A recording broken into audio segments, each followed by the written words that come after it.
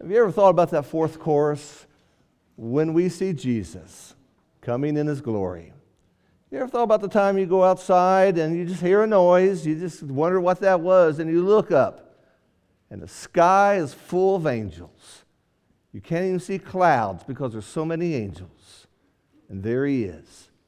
The one you love, the one you've talked about, the one you followed, your Savior, your Master, coming in the clouds. The Bible teaches it's going to happen sometime. What a glorious, glorious thing that will be. And again, as we sing these songs, there'll be great encouragement to each of us. If you got your Bible, turn with us to the Old Testament book of Job. Old Testament book of Job, and chapter 1 is where we're going to park it this evening, talk about some things. Welcome our guests. So glad to have each of you with us this evening. It's, again, just been a kind of a cold day, but it's up in the 20s, and we feel like it's time to get out the short sleeve shirts now because it's just 20 degrees. We haven't seen that all week, but it is good. It is good. And every time we're together in the house of God with one another and Bibles open, it is a good thing. When we intersect good and honest hearts with the Word of God, great things come about. And we believe that so much. And again, we don't say this probably as much as we should say this, but Jason and I just love sitting down and talking the Bible with other people. And so anytime you have a question, something you've been reading you just don't get, something you've heard in one of the sermons, you want some help, just reach out to us. We'll be happy to sit down with you.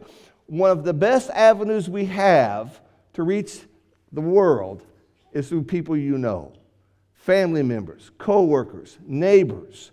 And so anytime you think, I've got somebody that I don't know where to begin, but could you come and the two of us sit down and talk to my friend? We would love to do that. Just let us know. We'll try to help you in any way. There's an old poem that goes this way. It says, I walked a mile with pleasure. She chatted all the way, but she left me none the better for all she had to say. I walked a mile with sorrow, and never a word said she, but all the things I learned when sorrow walked with me. Overcoming obstacles, challenges, difficulties, being the underdog, the David fighting the Goliath. These are the things that make great stories, great movies. We think about the Rocky, the boxing movie, where he fights the champion, Apollo Creed. And we think about great other stories like that idea. And as we focus upon our theme this year, bringing the best, one of the things we want to talk about is how do we bring the best in the worst of times? Sometimes because of the situation, we allow the situation to dictate how our response is going to be. So because things are not going well in my life right now, I won't give God my best. And that is something I think we do not see in the Scriptures. Slows our progress, our growth stops, we kind of take a step backward just because things are not going as well as they should. And when we think about this theme, giving God our best, we want to look at it through the eyes of Job, somebody who really went through some hard obstacles, yet he learned to give God his best.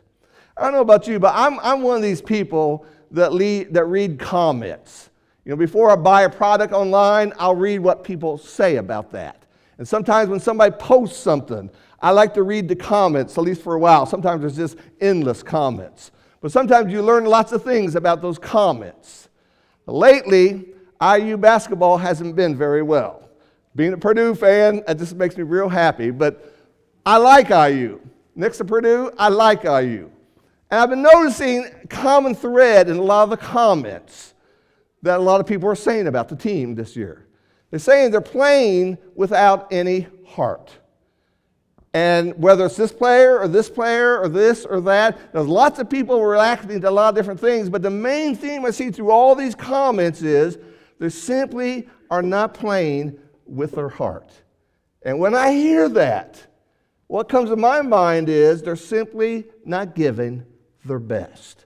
And that's the concept we want to understand, that when we think about the best, it is a spirit, it is an attitude, it is something that is more than worship. It's really just my life, that I always bring God the glory that He deserves in all things. And that's so important for us to do. One of the things we notice in the Old Testament is this idea of bringing the first.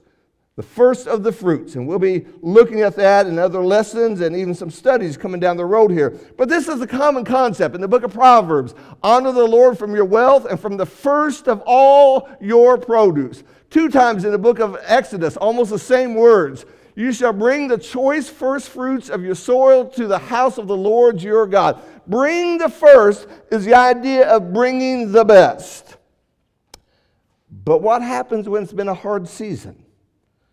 What's happened when the frost has killed the blooms? What happens when the drought withers the fruit? What happens when storms and hail comes and destroys the crop? How do I bring God the best in the worst of circumstances and situations? And so this evening, let's go to the book of Job, and let's talk about Job for just a little bit. We're going to be in chapter 1 this evening. A lot of us have studied and understand the book of Job. It's a long book in our Bible. It begins a section, what we call the poetry section. We got Job, Psalms, Proverbs, Ecclesiastes. Those are what we call the poetic section of our Bible. But actually, it's probably one of the oldest books of the Bible. It belongs back in the time period of Genesis. It goes back to a time when God was talking directly to the patriarchs, such as Job.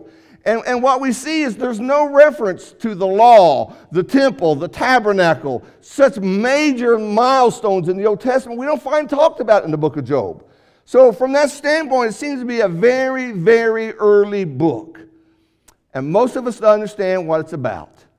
This man, Job, was just smacked by life. God tells Satan, have you considered my servant Job? And then what Satan does is he pulls the rug out. He attacks Job in multiple fashions. He lost his income, his family, his health. Even his wife basically gave up on her faith. But through this, we see a great lesson about giving God the best, even in the worst of times. Let's begin now in chapter 1 and just read the section here, verses 13 through 19. And then we'll notice how the chapter ends.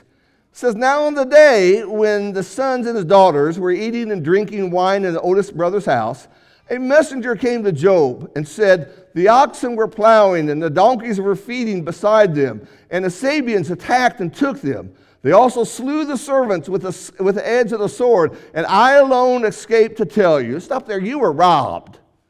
And not only were you robbed, they killed some of your people. But it doesn't end there. Look at the next verse. Verse 16. While he was still speaking, I'm not done with bad news, but here comes number 2. Another also came and said, the fire of God fell from heaven, burned up the sheep and the servants, and consumed them, and I alone have escaped to tell you. I mean, when we think about the fire of God, are we talking about a volcano? We don't know what is meant by that. But all your sheep are gone. More of your servants are dead. But then we get to verse 17. Number 2's not done talking. While he was still speaking, yet another came. The Chaldeans formed 3 bands and made a raid on the camels and took them and slew the servants with the edge of the sword. I alone have escaped to tell you. Not only were you robbed once, you were robbed again, and they killed more of your people. And number 3 is not done talking, and here comes number 4. Verse 18. While he was still speaking, another also came and said, your sons and your daughters were eating and drinking wine in the oldest brother's house, and behold, a great wind came from across the wilderness, struck the 4 corners of the house, it fell on the young people, and they died, and I alone have escaped to tell you. You have no oxen, you have no sheep, you have no servants, you have no kids. And that's how this book begins. And I've talked to a lot of people before who said, I'm living like Job. I know nobody who's ever lived like this, to have these things happen to him. And on this side of the cross, we have Jesus, who Job didn't understand and have at that time, to appreciate those things. But I want you to notice how the very next verse comes about. In verse 20, the Bible says, Job arose. That's important to understand. He didn't stay in bed with the covers over his head. He didn't say, my life is over. I get up. Sometimes you don't feel like getting up, but I get up. I'm not going to let this defeat me. Secondly, he tore his robe and he shaved his head. Those are signs of extreme grief. That's what they would do back in those days. They would just rip their robes, shave off all their hair, just to let people know that I am in deep, deep sorrow. And then the text tells us he fell to the ground, humble, broken, reaching God. But then this verse ends, and worshiped God. He worshiped God after all those funerals. He worshiped God when he's going to wonder, how am I going to pay my bills because all my livelihood is gone? He worshiped God when everything seemed to be taken away from him. He worshiped God after he was robbed multiple times. He was worshiping God when things were so hard in his life. Look at the next verse, if you will, verse 21. He said, naked I came from my mother's womb, naked I shall return there. The Lord gave, the Lord has taken away. Blessed be the name of the Lord. The idea through all this, through his tears, through all his questions, through all the fears, Job still held his integrity to who God is.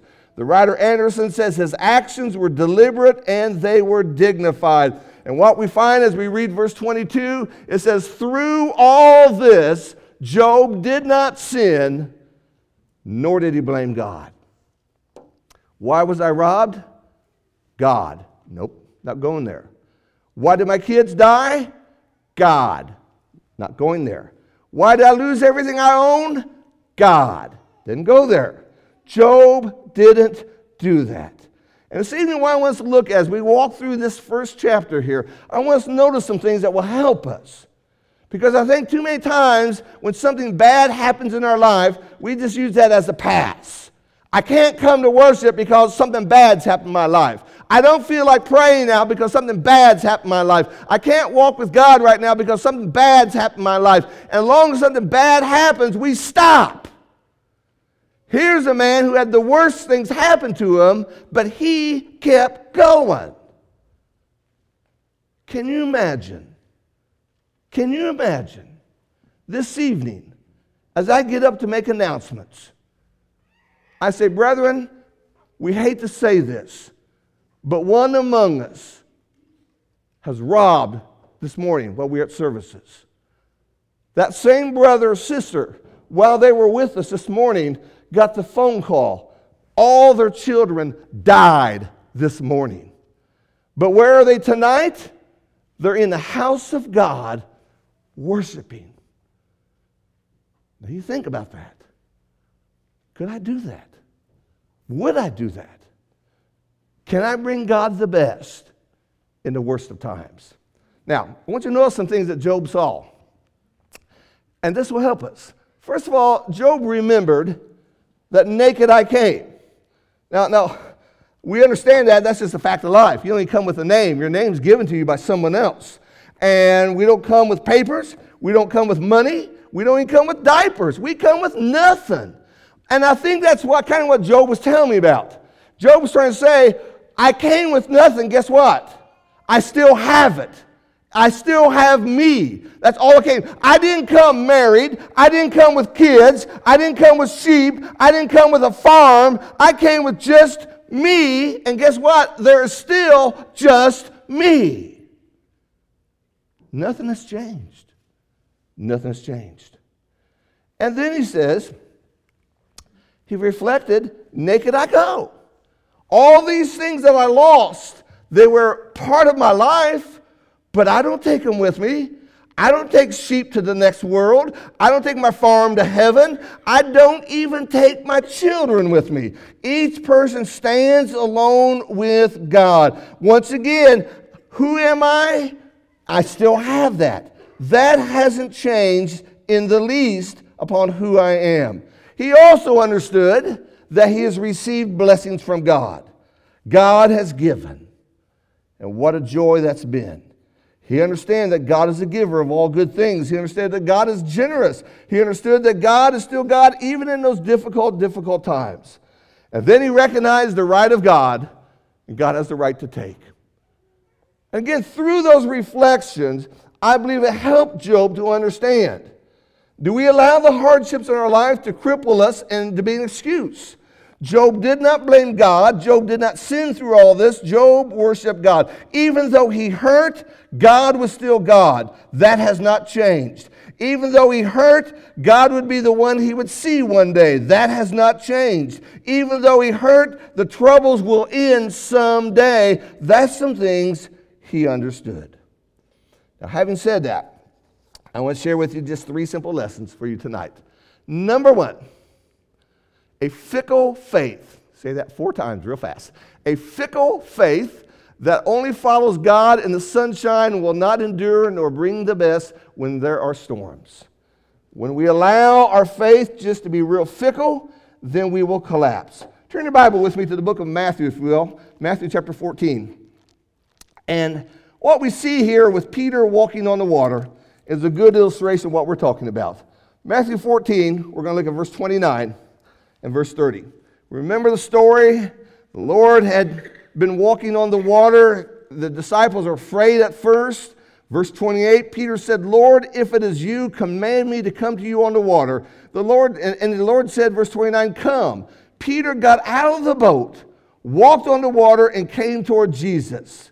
Verse 30, but seeing the wind, he became frightened and began to sink. He cried out, Lord, save me. The same thing happens to you and me when we look at the troubles, the trials, and challenges of our life. We begin to sink. We look at the storms. And if we say, I can't give God the best right now because of the storm I am in, how long are we going to wait? What if that storm lasts months? What if that storm lasts years? What if that storm lasts decades? Are we content to say, I cannot and will not give God my best because of these things? The Lord won't find me praying because I'm going through a storm. The Lord won't find me in this house worshiping because I'm going through this storm. The Lord won't find me busy in His kingdom because I'm going through this storm. Why do we have that? Because we're looking at the wind and the waves and we forget Jesus. In the book of John, chapter 16, the Lord tells us this. He says, these things I've spoken to you so that in me you may have peace. In the world you have tribulation. That's it. Until we're out of this world, the tribulation will not stop. And we need to see that. Again, in your Bibles, turn with me to the book of Ephesians, if you will. Ephesians chapter 6. And let's just pull out 2 or 3 verses here. As again, the Apostle Paul is encouraging brethren just like you, just like me. Ephesians chapter 6, and we begin verse 10. Ephesians chapter 6, verse 10. Here the apostle says, finally, be strong in the Lord and in the strength of His might. Verse 14, stand firm, therefore, having girded your loins with truth and having put on the breastplate of righteousness. Then in verse 18, he says, with all prayer and petition, pray at all times in the Spirit, and with this in view, be on the alert with all the perseverance and petition for all the saints. God is still there. God has not changed. Why do I let the troubles of the world stop me from honoring my God and giving Him my best? The book of James, as James talks about how blessed is the man who goes through trials, he says in verse 3, knowing that the testing of your faith produces endurance. There's a purpose in those things, and they will help us as we think about what God wants us to do. Secondly, a true faith keeps us from moving away from our primary point. And our primary point is Jesus Christ. As pain settles in, questions arise, there is what the Lord wants us to know. In Hebrews 11, verse 1, now faith is the assurance of things hoped for, the conviction of things not seen. How can we be so assured? It's by faith. The Bible teaches that. It's by faith we do these things. In 2 Corinthians 5, verse 7, we walk by faith and not by sight. The apostle would say in 2 Timothy chapter 1, for this reason I also suffer these things, but I am not ashamed, for I know whom I have believed. I know that. The book of 1 Corinthians, the apostle says, be steadfast, immovable, always abounding in the work of the Lord.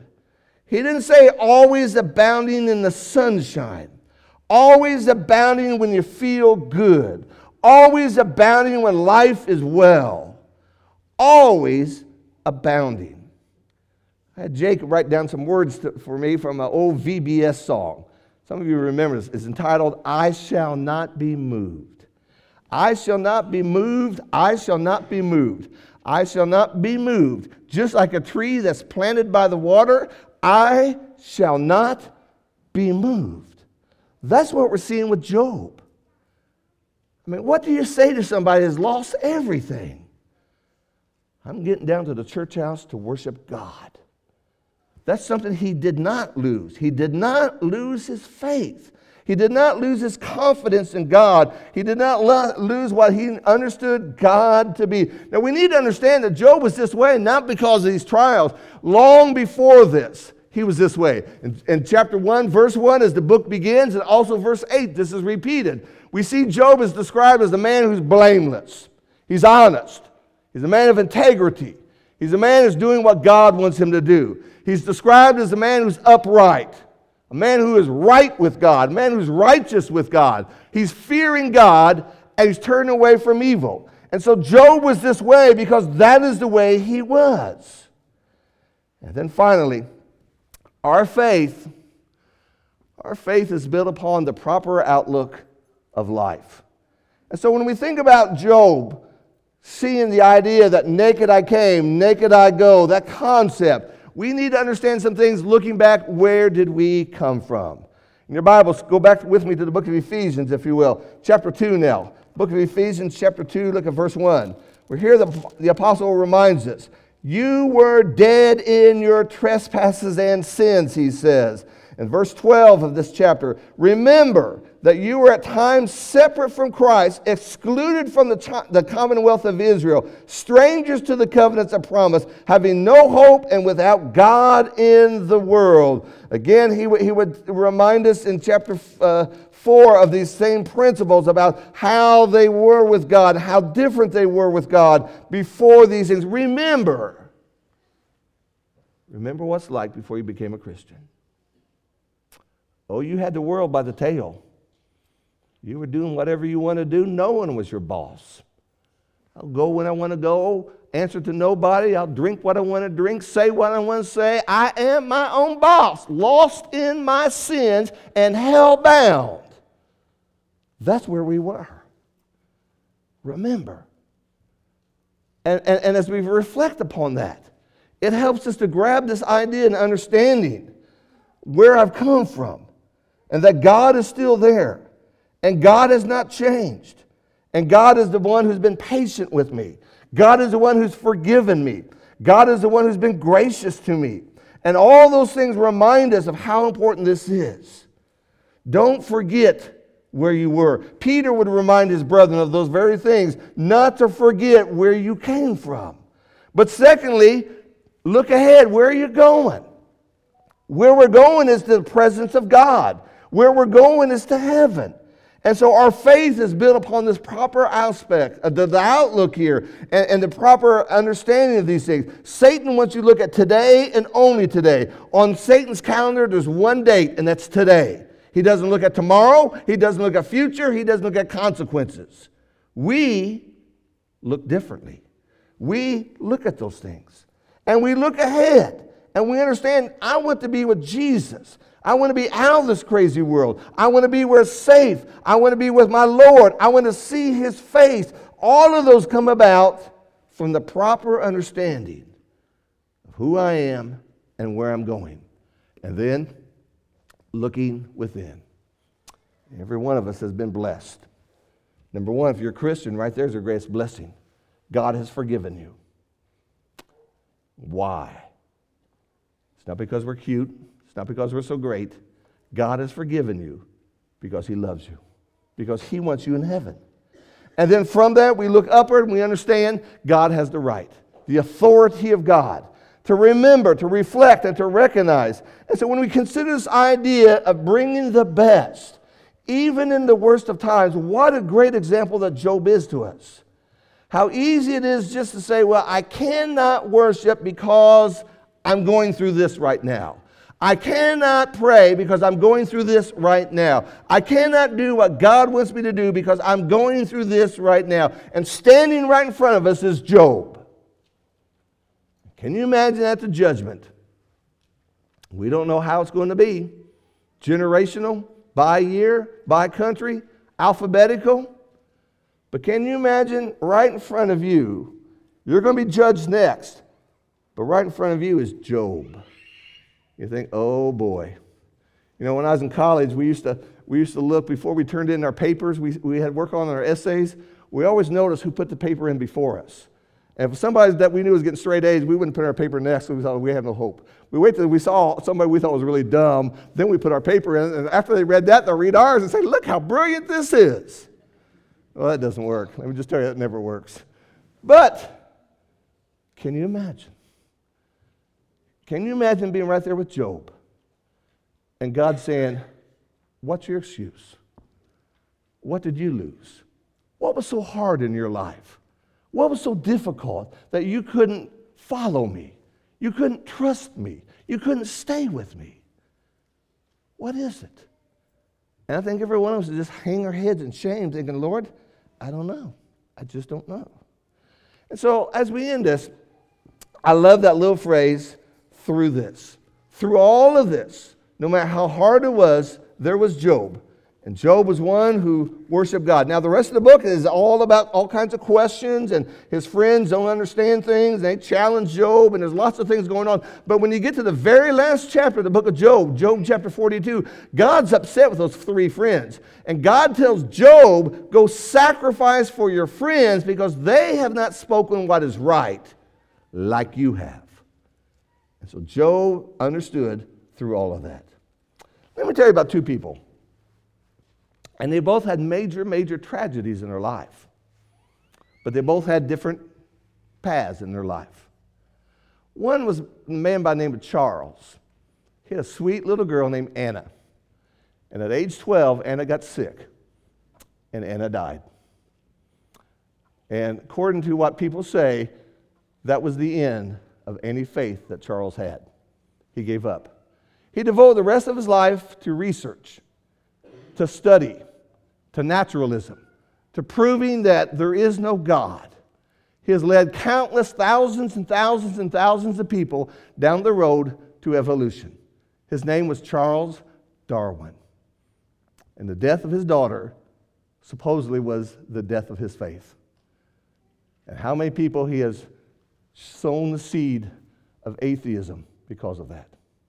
There was another man living pretty close to the same time.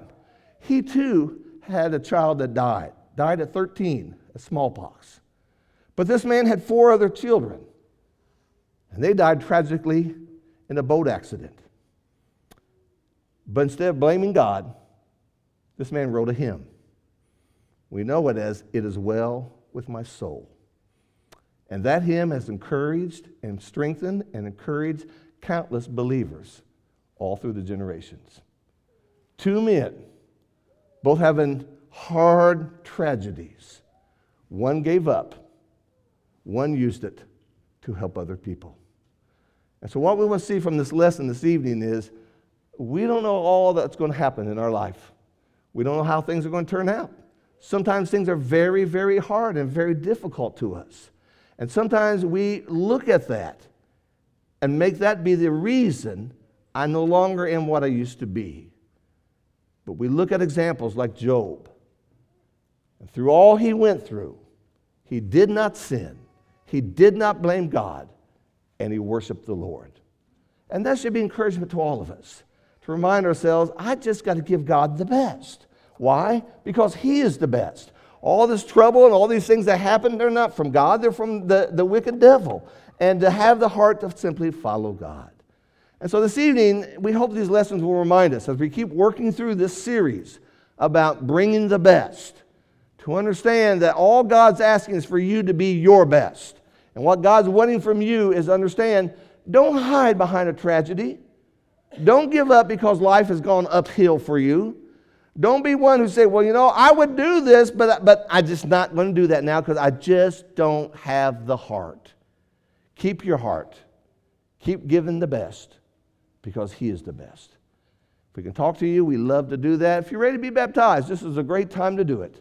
On a night like tonight, to say, God, I give you my life.